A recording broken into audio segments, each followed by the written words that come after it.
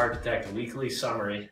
We got Dr. Jack Vogel here with us. So we're going to go through the 3 research articles that were posted on our site this week, starting with how leverage constraints affect mutual fund risk-taking. This summary was done by Larry Swedroe. So there's a lot here. To keep this video to 15 minutes, we're going to try to keep this one high level. We'll try to give you those watching at home like just a better understanding. There's some pretty interesting results discussed.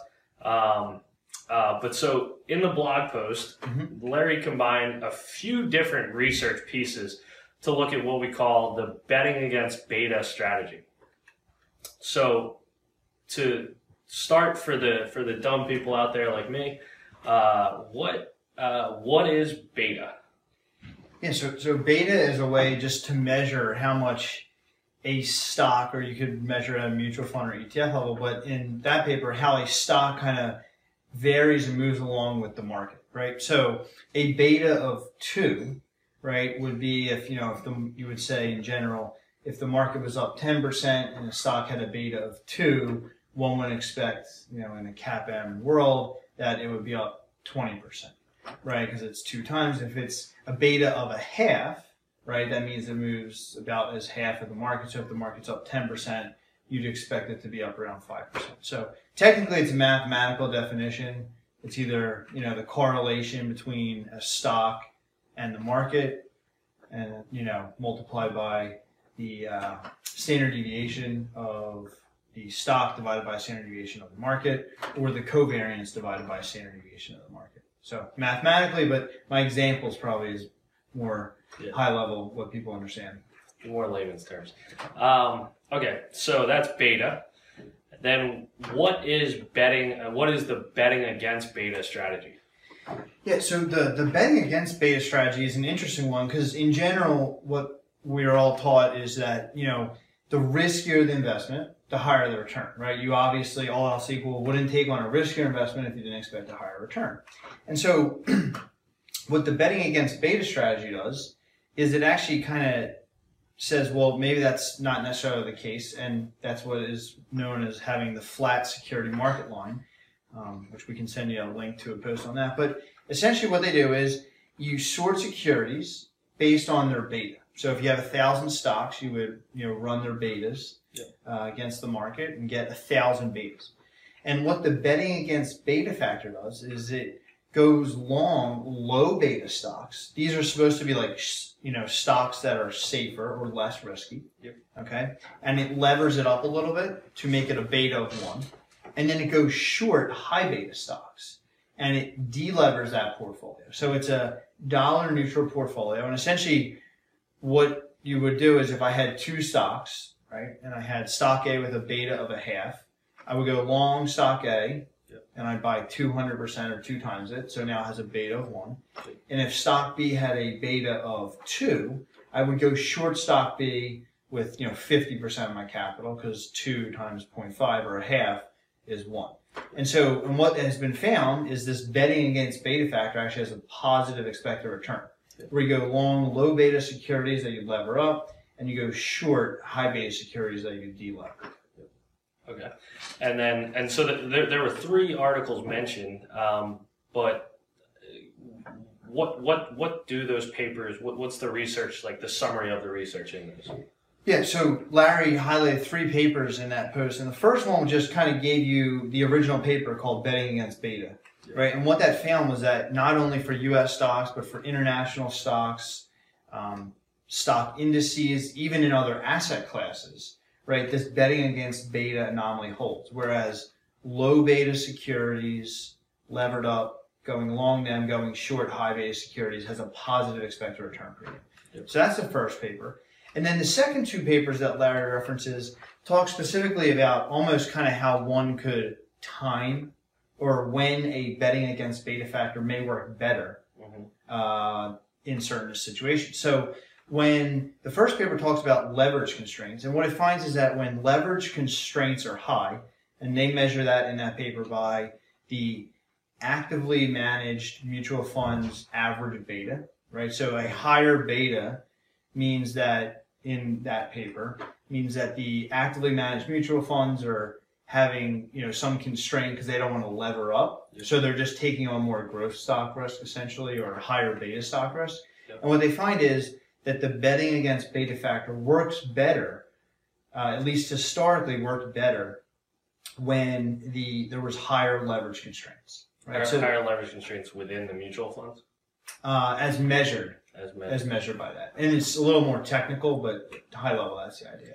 And then the second paper, which is actually by AQR, talks about just looking at the betting against beta factor and discussing how it does when you're examining past stock returns. Mm-hmm. And what they find is that if the past stock returns were higher, the betting against beta factor does better in the future. And so with the betting against beta, could we call this low volatility? Is it the same effect? It's a similar effect. It's similar to the low volatility effect. A lot of times when people measure low vol, you can either measure it on a standalone basis, just the volatility of the individual stock. But sometimes people use what's called idiosyncratic volatility, which takes out some of the market volatility. And, it's related, idiosyncratic volatility is related to a beta measure. Slightly different, but they're highly related. So yes. Cool. Well, so that's going to take us a little bit in the next one. So then the next paper written was, it was called The Conservative Formula, Quantitative Investing Made Easy. The authors of this paper took a simple hypothesis. Can we select 100 stocks from a universe of 1,000 based on 3 criteria? Low return volatility, high net payout yield, and strong price momentum. And can we select from those and then outperform the market? So again, so we're all on the same page, we'll break these 3 things down. So Jack, first, what is low return volatility, which you just kind of covered? Yeah, we kind of just covered it at some level. It's kind of like the low beta anomaly. So that's kind of the first factor. Yep. So that's the first factor. Rewind. Similar, but rewind if you have to. What is high net payout yield?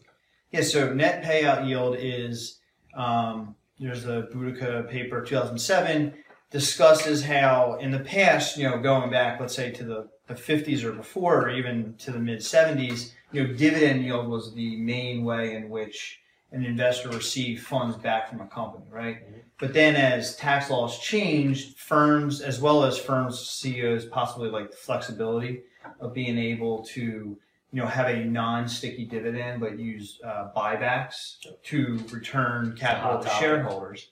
Yeah.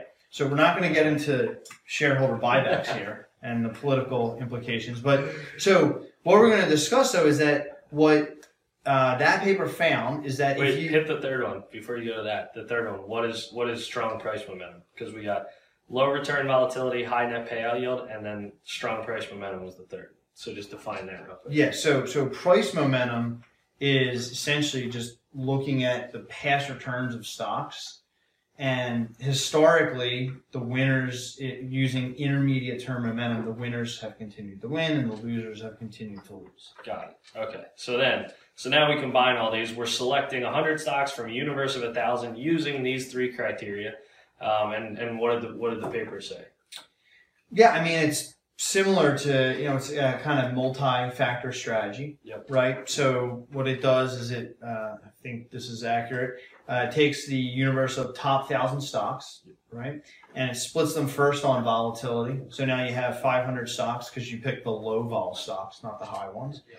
And then within there, you rank stocks on net payout yield, i.e. those repaying funds to shareholders either through dividends or repurchases, net repurchases, right? Or momentum, right? And they give a 50-50 weighting to the net payout yield and the momentum factor. And they then just pick the top 100 stocks from there. And yeah, it's a pretty good strategy. Yeah. It's kind of similar related to, Meb Faber's shareholder yield, does a similar idea. Meb has, the repurchase plus some debt pay down as his main filter to get to 100 stocks. And so I guess we can say you can do simpler things and achieve similar goals. You don't necessarily have to do something super complicated. Yeah, I mean, historically, there's been 4 or 5 factors, we're going to discuss them soon, but, value, quality, size, momentum, and low volatility. And we just discussed low vol, right? We just discussed momentum. Yeah. And then the repurchase yield or the payout yield is related, not exactly the same, but it's highly related to value. Yeah. Well, so good. So then the third paper this week, it was called "What's in Your Benchmark: A Factor Analysis of Major Market Indexes." So this article examines how much factor exposure is present in 5 common benchmarks: the S&P 500, the Russell 1000, the Russell 1000 Value, the Russell 1000 Growth, and the Russell 3000. There's 2 questions the authors of these papers asked, and that is, do the factor exposures of market cap index portfolios typically used to benchmark investment performance vary by index? That's the first question they asked. And then the second question was, have those exposures changed over time? So momentum, let's take a step back again. So what factors are we looking at? And you kind of already hit on it, but... Yeah, so what the authors do in that paper, and to figure out exactly what they're doing, you have to dig into details because they have another paper that talks about their methodology. But they're going to examine 5 factors. So it's going to be value, momentum, size, quality, and low volatility, right? And what they're going to attempt to do is to try to take those 5 common market cap weighted indices and using only long-only factor strategies, which they proxy as like the MSCI value, momentum, quality, size, low volatility indices, right? So these are long-only investable type strategies. Right. Because these authors they're from BlackRock, so they're gonna use like BlackRock relevant indexes. Yeah, those are all indices that there's ETFs on, right? And so what they're going to do is attempt to say, hey, here's the S&P 500. Can I replicate this with one of these 5 long-only factors? And that's what their methodology does. So if you look at the weightings of these, it's always like 100%. So you could say the S&P 500, I forget the exact numbers, but let's say it's 55% momentum, 45% quality, right, and 0 to the other 3. And what they find is they actually have a very good accuracy of predicting kind of the indice returns using their methodology with those specific factors. Okay. So I guess back to the first question. Do the factor exposures of market cap index portfolios typically used to benchmark investment performance vary by index? Yeah, they definitely do. Definitely. Right. So pretty intuitive. But I think we'd all expect, the Russell 1000 Value has a larger exposure to the MSCI value index, or not exposure. I don't know if that's the correct way. It's using their methodology has a higher weighting to value relative than the Russell 1000 Growth, which has a higher value to momentum. Right? So yes, it does vary from passive market cap indices to each other. Right. And I imagine it varies over time as well, right? Yeah. So the S&P 500 has, as we said, making up the numbers, 50% exposure to momentum today, but according to this research, it could have, 2 years ago, it could have been 45%. Right? Yeah, So and if you look at the paper, the authors show how their weightings vary over time, which is neat. Yep. What's the significance then of asking these questions, these benchmarking questions? Why does it matter? Yeah, so it's kind of highlighted, discussed slightly in the conclusion of the paper, but I think probably a good takeaway from that is that even if you are, let's say, you think of yourself as a passive investor, right? You have Russell 1000, big index, or the S&P 500.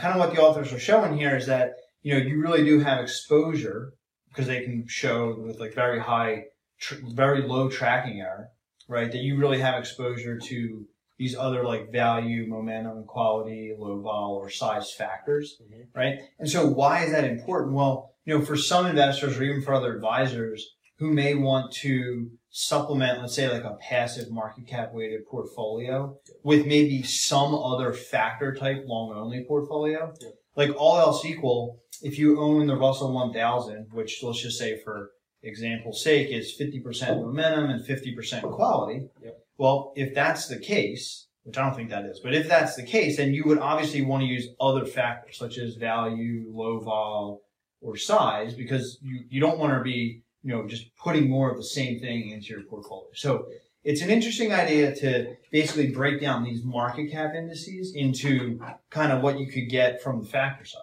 Yep. Yeah. Well, that concludes our Alpha Architect weekly research summary. You can check out these research posts more in depth on our blog at alphaarchitect.com. Thank you for listening. The views expressed in this recording are the personal views of the participants as of the date indicated and do not necessarily reflect the views of Alpha Architect itself. Nothing contained in this recording constitutes investment, legal, tax, or other advice and should not be viewed as a current or past recommendation or a solicitation of an offer to buy or sell any securities or to adopt any investment strategy. The information in this recording is based on current market conditions which will fluctuate and may be superseded by subsequent market events or for other reasons. Alpha Architect does not resume any duty to update forward-looking statements. The information in this recording has been developed internally and/or obtained from sources believed to be reliable. However, no representation or warranty, express or implied, is made or given by or on behalf of Alpha Architect as to the accuracy and completeness or fairness of the information contained in this recording. Any liability as a result of this recording, including direct, indirect, special, or consequential loss or damage, is expressly disclaimed. Copyright 2018, Alpha Architect LLC, all rights reserved.